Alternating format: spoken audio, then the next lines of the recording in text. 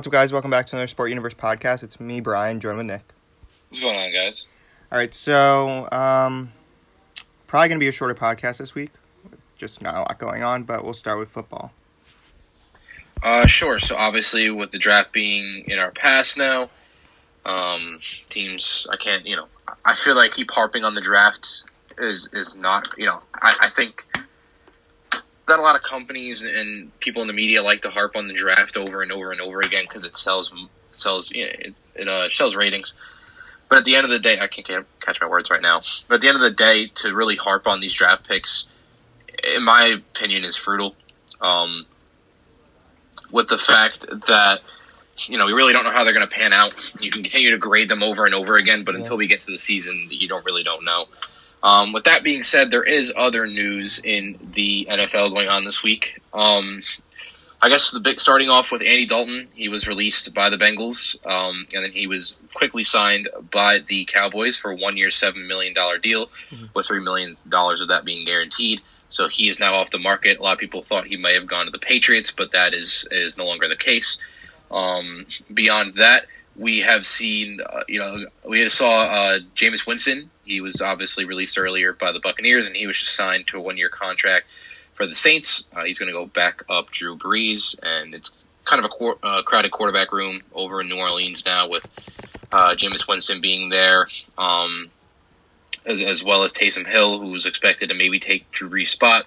Who knows? It is a 1-year deal. We'll have to see what happens. Maybe Jameis Winston's banking on the fact that Drew Brees might sit out a couple games, and that he'll be able to play and prove himself, and then maybe get a contract elsewhere. Definitely to be watched situation there. Going further, there have been a bunch of teams declining the 5th-year options. So if you guys don't know what 5th-year options are, when you sign a first-round draft pick, the first 4 years, I believe, are guaranteed. So when you draft somebody, how it works is you get the rights to sign that player for 4 years under a rookie contract, as well as if you draft them in the first round. It might be 3 years, and then you get a 4th and a 5th-year option. Based on whether first round, I know for a fact that first round draft picks, you get a 5th-year option. Basically, a team gets to decide whether they want to extend their contract that extra year going forward. And a lot of teams are declining that 5th-year option. I'm pretty sure it's 4 years, and then the 5th year they get to decline or accept. Notably, as of late, we had Mitch Trubisky. His option was declined, which basically tells us that for the Bears this year, it's make it or break it for Trubisky. He's either got to prove himself this year, they're probably going to let him go. We also saw Leonard Williams. He is also not Leonard Williams, Leonard Fournette rather. Right. We saw him under the same situation. In terms of that they declined his 5th-year option. So a lot of players getting their 5th-year options declined, particularly at the running back spot, is interesting. I think it goes further to show that teams really don't value running backs anymore. If they really valued Leonard Fournette, the Jaguars would have signed him to a bigger contract at this point, and they have yet to do so. And obviously, Leonard Fournette, as everybody knows, has displayed his discontent with the Jaguars franchise. So I think it might be a mutual parting of ways after this year. So we'll have to see where that goes. We'll have to see where Mitch Trubisky goes if he doesn't make it on the Bears after this year, and Nick Foles takes over his spot. Yeah. Also, I wanted to point out with that's like for those that want to, I don't know if any of you guys are Jets fans that are listening, that's what's been going on with Jamal Adams and the Jets. Apparently the 5th-year option is going to be picked up, but for a while it wasn't clear if the Jets were going to do that, and that's what created the whole controversy between Jamal Adams and the front office of the Jets. 100%, yeah. It's tough because Jamal Adams, his trade value is as high as it's going to be, and if they can't work out a deal, then the Jets do want to trade him while he has that value. But obviously, I think he's worth keeping, and I think everybody in football, as well as Jets fans, everybody knows that Jamal Adams is a player worth keeping. Yeah. So it's a tough situation. Moving on from there, we saw Joe Staley retire. He played for the 49ers for 13 seasons. Starting offensive tackle there for so long. He earned 6 Pro Bowl selections. Possibly a Hall of Famer one day. We'll have to see. Really good tackle. Congrats on a great career to him. And as a result, the 49ers did trade for Trent Williams, and they picked him up, who had good discontent with the Redskins for a while now. So I think it's a really big pickup for the 49ers. He was one of the best offensive tackles in the league before he decided he couldn't play last year. Whether it was to injury or his choice is still to be determined, but for sure he'll definitely play for the 49ers, and he'll probably be pretty good for them. The Chiefs released their longtime punter, Dustin Colquitt. Sort of big news because he's one of the best punters in the league, and now he's off the Chiefs. Assumingly it's going to be a contract issue. They're trying to save cap space, and they don't think he's worth the money that they were going to have to pay him moving forward. And beyond that, some notable free agents left on the board right now. Logan Ryan, cornerback out of Tennessee, he's still available. Pretty good cornerback with some. He's a veteran, but he still has some rubber on those tires. Jadeveon Clowney, obviously, biggest free agent left, but is obviously going to be the hardest to sign.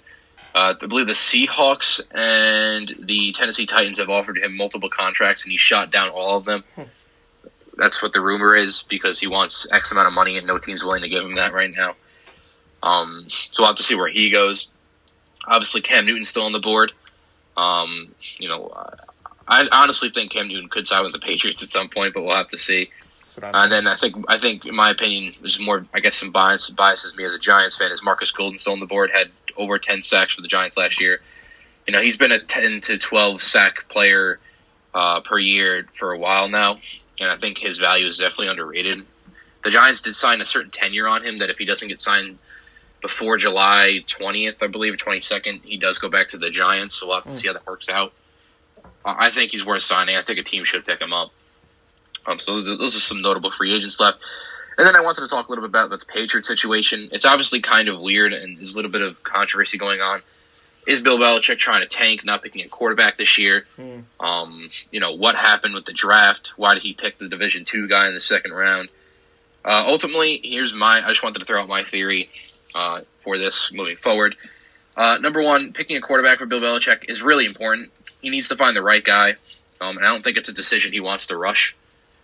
So, not picking quarterback this year, he may wait a year, and ultimately he may be trying to build the rest of the team before he puts a quarterback in a bad situation.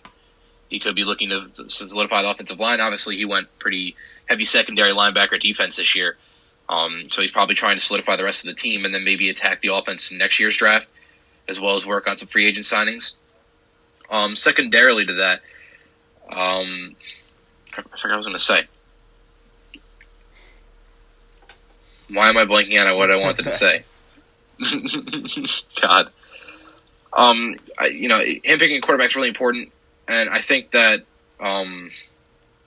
next year with Trevor Lawrence being in the mix. I remember what I wanted to say. With Trevor Lawrence being in the mix, that he could be waiting for him. I think Trevor Lawrence is one of the best quarterback prospects we've seen in a while. In my opinion, he didn't have as great of a year as he did his freshman year. But I think next year, if he continues to develop and get better over this summer, he could see another Joe Burrow type season where it's not really the nothing to everything type of Joe Burrow situation, but more, those numbers in that historic season that Joe Burrow had. You could see those type of numbers out of Trevor Lawrence next year. My Heisman favorite.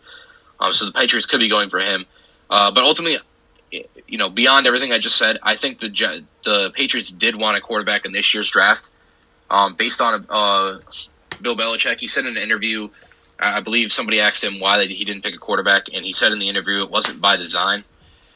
Ultimately, in the second round, the Patriots were a few picks behind the Eagles, and I think the Patriots were going to probably go for Jalen Hurts. He has the leadership that I think Bill Belichick was looking for, the dynamic ability that he has, and I think that Bill Belichick also realizes the football skill or IQ that he has, and he could have mentored that and made him another Tom Brady in terms of he might not be the best athlete or have the best arm, but he can pick apart your defense with his mind and his decision making abilities. And I think that's probably what the Patriots were probably trying to do with Jalen Hurts in the second round, but obviously the Eagles took him. And we'll have to see what he does with the Eagles. I think he's going to have a similar to a Taysom Hill type of role. And then the Eagles will probably trade him at some point once his value gains. It's definitely those are all possibilities with the Eagles. But I do think the Patriots were going for a quarterback in that second round with Jalen Hurts, and they just didn't get him. Gotcha. And Bill Belichick probably didn't see that move coming from Doug Peterson. All right, so Hauser, and I forget the Eagles GM name, but I digress. All right, I guess that's it for football. Do you want to talk about the street thing for Las Vegas with the NBA, and then I'll just do the rundown? Yeah, sure. So Brian's going to handle the NBA, but I had a little bit of a rumor going around in terms of the NBA. So the NBA, obviously, LeBron's confirmed it multiple times that they're trying to continue the season at all costs, whatever way they can do it. And one of the ways that they've proposed in doing this is that there's a rumor that the NBA will, I guess, rent out a strip in Las Vegas, and they will use, I believe it's the MGM Resort. They have an arena there they can turn into a court. And basically, all the players and their families would stay in one strip in Las Vegas, all confined in one area. They'll all be tested constantly. It's a pretty controlled environment, and they'll be able to play in one arena only. It's a possibility. It's a way to minimize spread, a way to I guess, have a safer environment. How feasible it is, I don't know, and how real is the technical rumor, I don't know, but it would be interesting. It kind of reminds me of the Arizona idea for baseball that they were talking about having all the players there, but I'm going to get into that later. So really the NBA rundown. The biggest thing to come out this week is that one of the other reasons that the NBA is having trouble coming back is that GMs are worried about the older coaches. Just off the top of my head, like Greg Popovich. A lot of these coaches are in their 60s, close to 70. And obviously, the older you get, the worse getting the coronavirus could be. And that's something that the GMs are worried about. And I'm sure everyone's worried about. And they've basically been talking about how to get the NBA back, they'd have to just limit any personnel that's there. It's really hard to limit the coaches not being there, which is probably a big problem for them. So that's probably the biggest thing right now that came out. The NBA is also discussing delaying the 2020-2021 season till December because let's say the current NBA starts up in the next month or two. It won't end till September, October, around that time, and you want to give the players as much chance to have some type of rest. We talked about how this is kind of could be considered their rest period because it's so long. But then again, you're starting up the season, and then there's going to be a little time where they're going to need to rest. And let's just say it ends October till December. That's 2 months, maybe a month and a half. So it won't be as long as a break between NBA seasons, but that's what they're thinking about doing right now.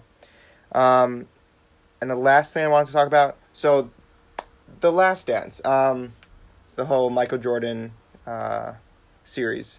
I haven't watched any of them, but I think it's being a little overplayed. Any basketball news I see is just Last Dance stuff. I don't know if Nick has this opinion, but I feel like I don't care that much. I was on ESPN today, on the NBA homepage, I guess, and the first article there was about Michael Jordan shoes. That's not sports news. That's not what I go to ESPN for. There's not a lot for me to say about this, but any basketball news I hear is just about what did Scottie Pippen think about Michael Jordan back then? What did who was the last player they just focused on? Dennis Rodman. Yeah, what did Dennis Rodman I think it's a little bit. I don't know. What do you think? For me, I'd say it's not overblown at all, and here's why. I think number one, it's a portion of why it's so popular right now is the coronavirus. There's not much other news going on. Yeah. So I think that part's obvious, but I think secondarily, and this is not something that me or you really experienced because it's before we were born, but the 1990s Chicago Bulls team really revolutionized sports. Before Michael Jordan, people weren't as interested in basketball. Number one, number two, shoes. Sports shoes really didn't sell like that, He was the first person to make wearing an athlete shoe really that thing. If you had his shoes, you're a different type of cool. You're the cool cat.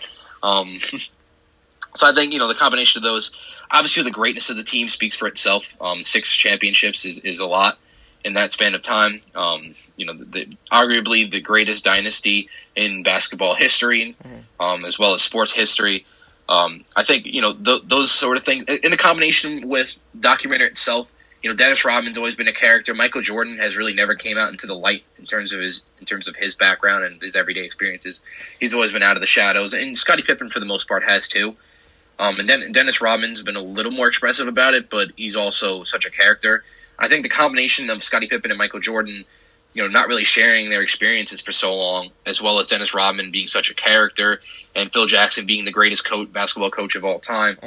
What the culture phenomenon that the 90s Chicago Bulls were, what the fact that the coronavirus is going on. I think the culmination of those things is really what's propelling this documentary to the top. I've watched every single episode, and I think they're really good. I personally find a lot of interest in them. They're really interesting to see, the fact that Dennis Rodman really could, in the middle of the season, take a 48-hour vacation in Las Vegas and then come back and play. It kind of reminded me of The Hangover, where they all go and party Las Vegas and then act like everything's normal afterwards. It was kind of funny because I know part of the midday I was watching the documentary. It's really interesting. They have Dennis Rodman, he's drinking a beer, and then he hops on a motorcycle and rides away. And I'm like, that's kind of incriminating. Just a tidbit of something I picked up from watching it. I don't know. I find it interesting, but I think the culmination of those things is what's really propelling it. What I'm more just saying is, like, ESPN to me is, like, for sports news, and this documentary, they're making it seem like it's some, like, big sports news when it's happened, like, 1986, so, like, 30 years ago. Like, if it was, like, I guess I'm not explaining it right, but what I'm trying to say is, like, ESPN has so little to focus on that this is, like, not to be, like, just, like, outspoken against ESPN, but they have so little to focus on that this is, like, what they're considering major sports news, and I'm, like, getting alerts on my phone when I want to be getting sports alerts, but it's just Last Dance alerts, and I know I can turn those off, but it's not, I'm sure the documentary is really good. I just think, like, it's being overplayed into, like, this major sports news when it happened, like, 40 years ago.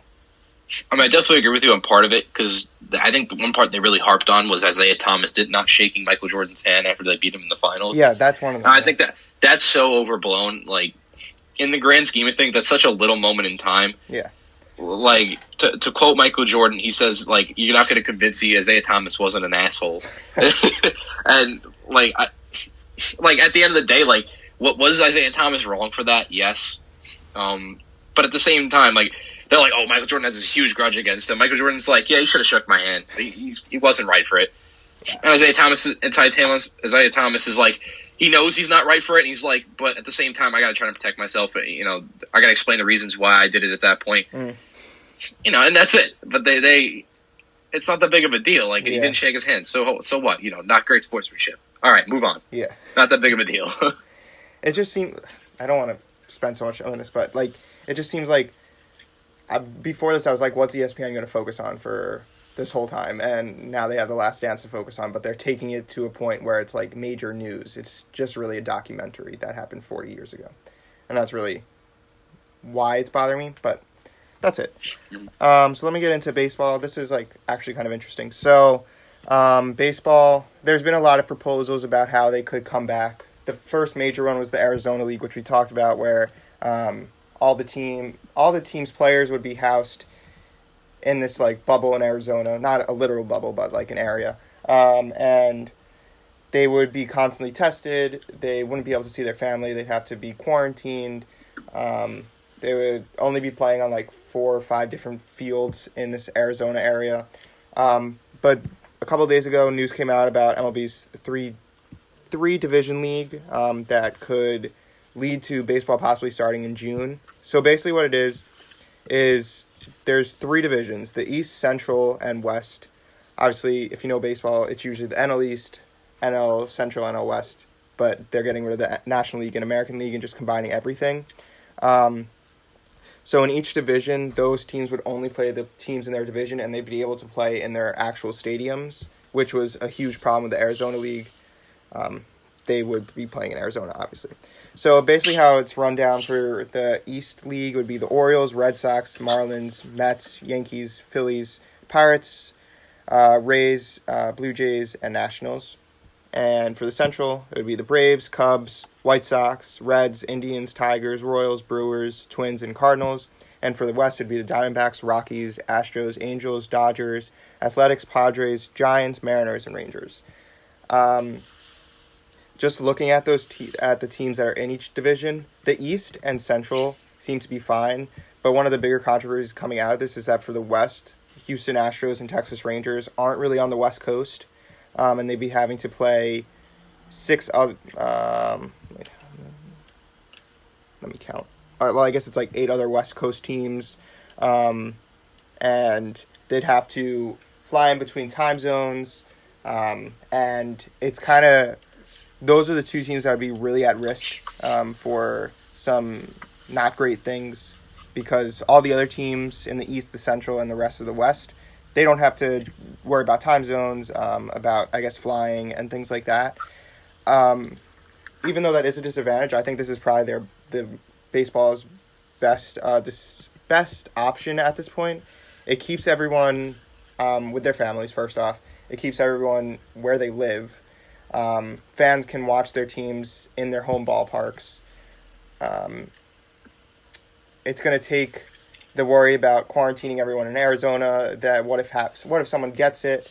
It'll be able to keep baseball as durable as possible, and in my opinion, I think it makes the most sense and could be something that other sports leagues like the NBA tries to find a way to do.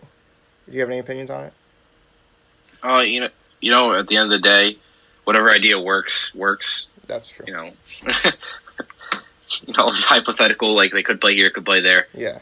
It's all interesting stuff. At the end of the day, I feel like the league is just going to go with whatever works best in terms of keeping the players safe and everybody safe. The one thing that, this is going to happen either way, but like, whatever team wins the World Series this year, there's going to be like probably like an asterisk next to their name going down in the history books, because it's going to be a completely different setup to baseball. Going to be a much shorter season. And if it happens this way, they're only going to be facing the teams in their division. And just like looking at some of them, honestly, they seem pretty even. The West has a lot of good teams in it. The Dodgers, the Rockies, the Diamondbacks, the Astros. But then again, there's a lot of good teams in all the other divisions. So it'll be interesting how that dynamic plays out if they go with this way. But out of all the options that they made public, this seems to be the best one, in my opinion. That's really for me. And just going off of that, about the asterisk thing, I forget who it was, but it was in terms of basketball. I want to say it was Donovan Mitchell or something like that. I forget who said it. They said it's more of like a positive asterisk this year because, in terms of the NBA specifically, I forget which player had said this, but he had mentioned the fact that, teams that were hot had to take a break and everybody had to take a break and players had to show dedication to stay in shape and stay basketball ready during this time. And then be able to put it all together in the matter of a couple weeks and then play the championship. Like, the difficulty of that is harder than like a regular season. And they said it was like more of a positive asterisk. So it's honestly, it could be interesting. Yeah, I think that might be a little different though, because the NBA season already started and this would just be like a whole season for baseball. But off of that, is there any college stuff to talk about? There is a little bit of college stuff this week. Not terribly big news, but it seems more and more like the athletes are going to get paid for their names and likeness by third parties moving into 2021, 2022 for the NCAA, which is good news for the athletes. I think it's something that should, at the end of the day, should happen. The athletes had need to be paid for a while. I mean, me and Brian had discussed this a while back, and it just seems like the NCAA is moving further and further towards paying the athletes. So that's all the news there is, but it should be interesting to see what kind of terms come out of that, because the NCAA always has something up their sleeves. Is it going to be like, yeah, you can get paid for it, but the NCAA gets X amount cut from every time you get paid? Who knows? We'll have to see what the rules and regulations are if the NCAA decides to change them and everything that works out. But yeah, that's the news for the college. Gotcha.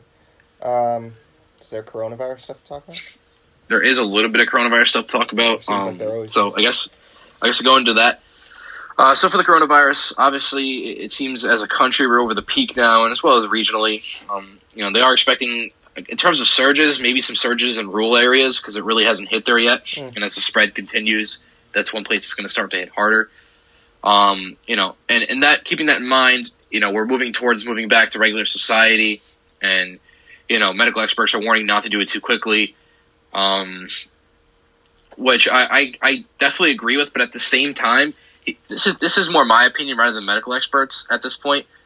Just to keep that at the forefront. I believe we're more far than ready than go back to normal. At the end of the day, I think what we should do as a country, again, not medical experts, just me off the top of my head and me thinking logically, is to put the most vulnerable people, keep protecting them, keep sheltering them away from society as long as possible. People with heart conditions, older people, et cetera, and allow, regular, for the most part, generally regular people, people who are younger and healthier to go back to normal society.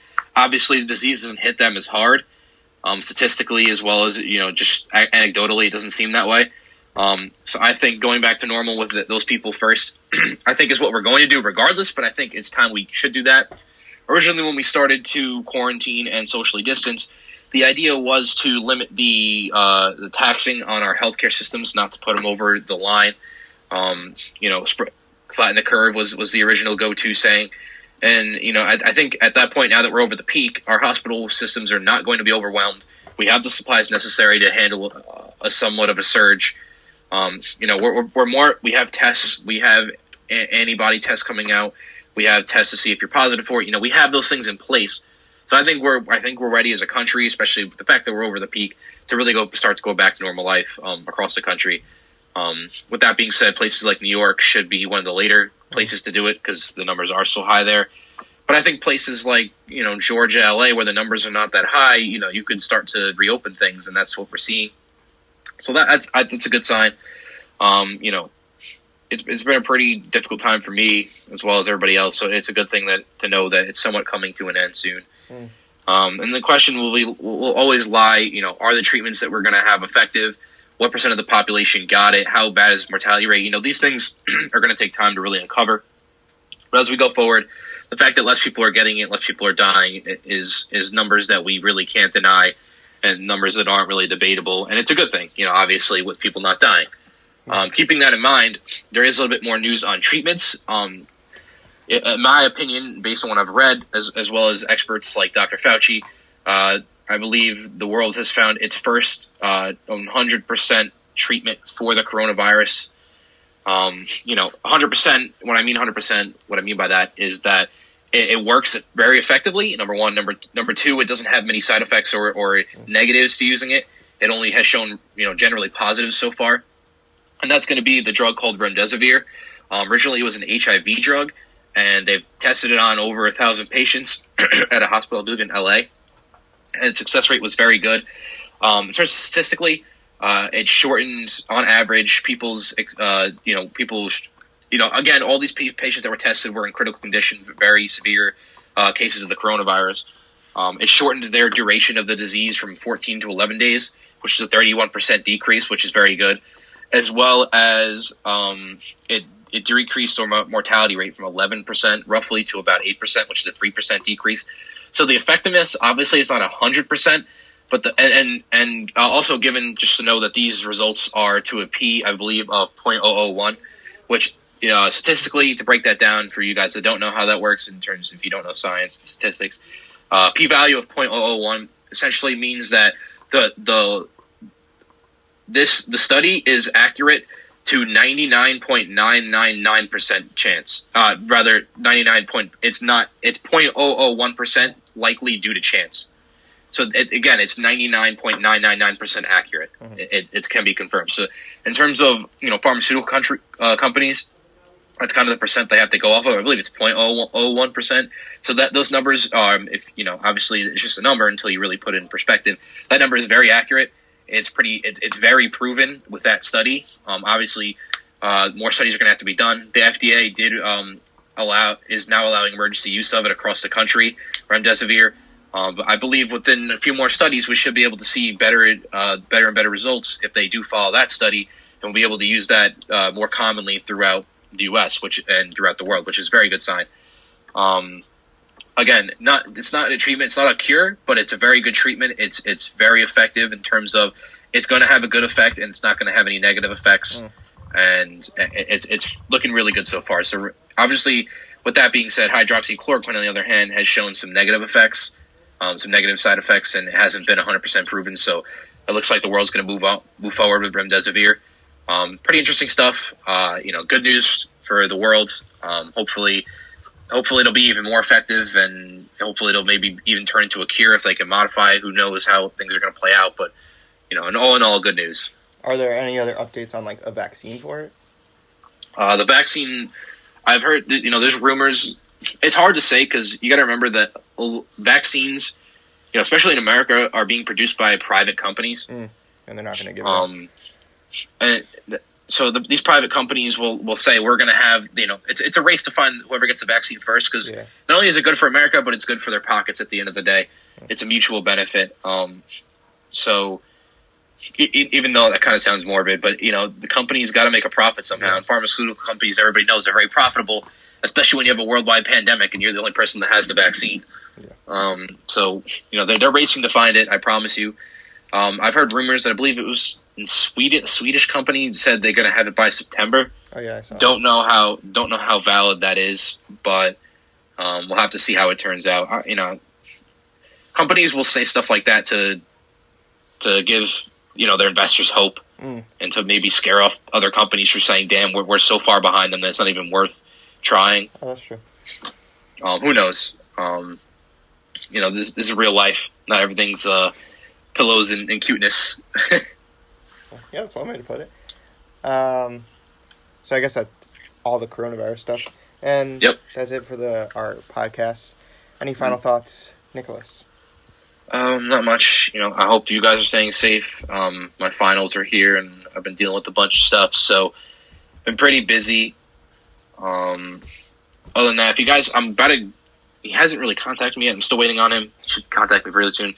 I should be on somebody else's podcast. The podcast is called Sports Outside the Box, which is an affiliate of us. I'm going on his podcast today.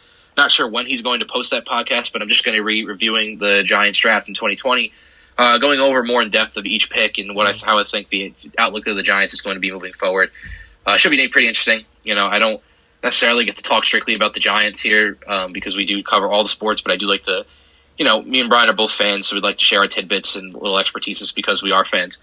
But that should be a good opportunity for me to really go in depth about the Giants draft picks. So if you guys are interested, go and check out Sports Outside the Box. Other than that, hope you guys are doing well. If you guys want to contact me, you can contact me at my Instagram at nick.horvat. I have my email at nicholas.horvat10@yahoo.com or at my Twitter at nickhorvat61. Stay happy, stay safe, stay healthy. See you guys next week. Handing it over to Brian. Regarding the podcast Nick's going to be on, he puts it up on his Instagram and then it goes to our Instagram story, so you can find it there whenever he posts that. Anything else? I have this is my last week of classes, and then I have finals. But I have a bunch of final projects because teachers don't want to do exams, so I have to start working on that. Other than that, not much. I went outside for the first time in a while. I went on a run, which was nice. Got him. I was wearing a mask when I passed by people, so no one say anything. That's really it. Yeah, I guess so. We'll be back next week. If you have any comments, you can DM us. Check out our videos on YouTube, Instagram. We have point of views and cinematics, stuff like that. Our website with articles. If you have any interest writing for us, editing videos, or any way you think it could help, contact thesportuniverse2019 at gmail.com. Other than that, thanks for listening. Bye.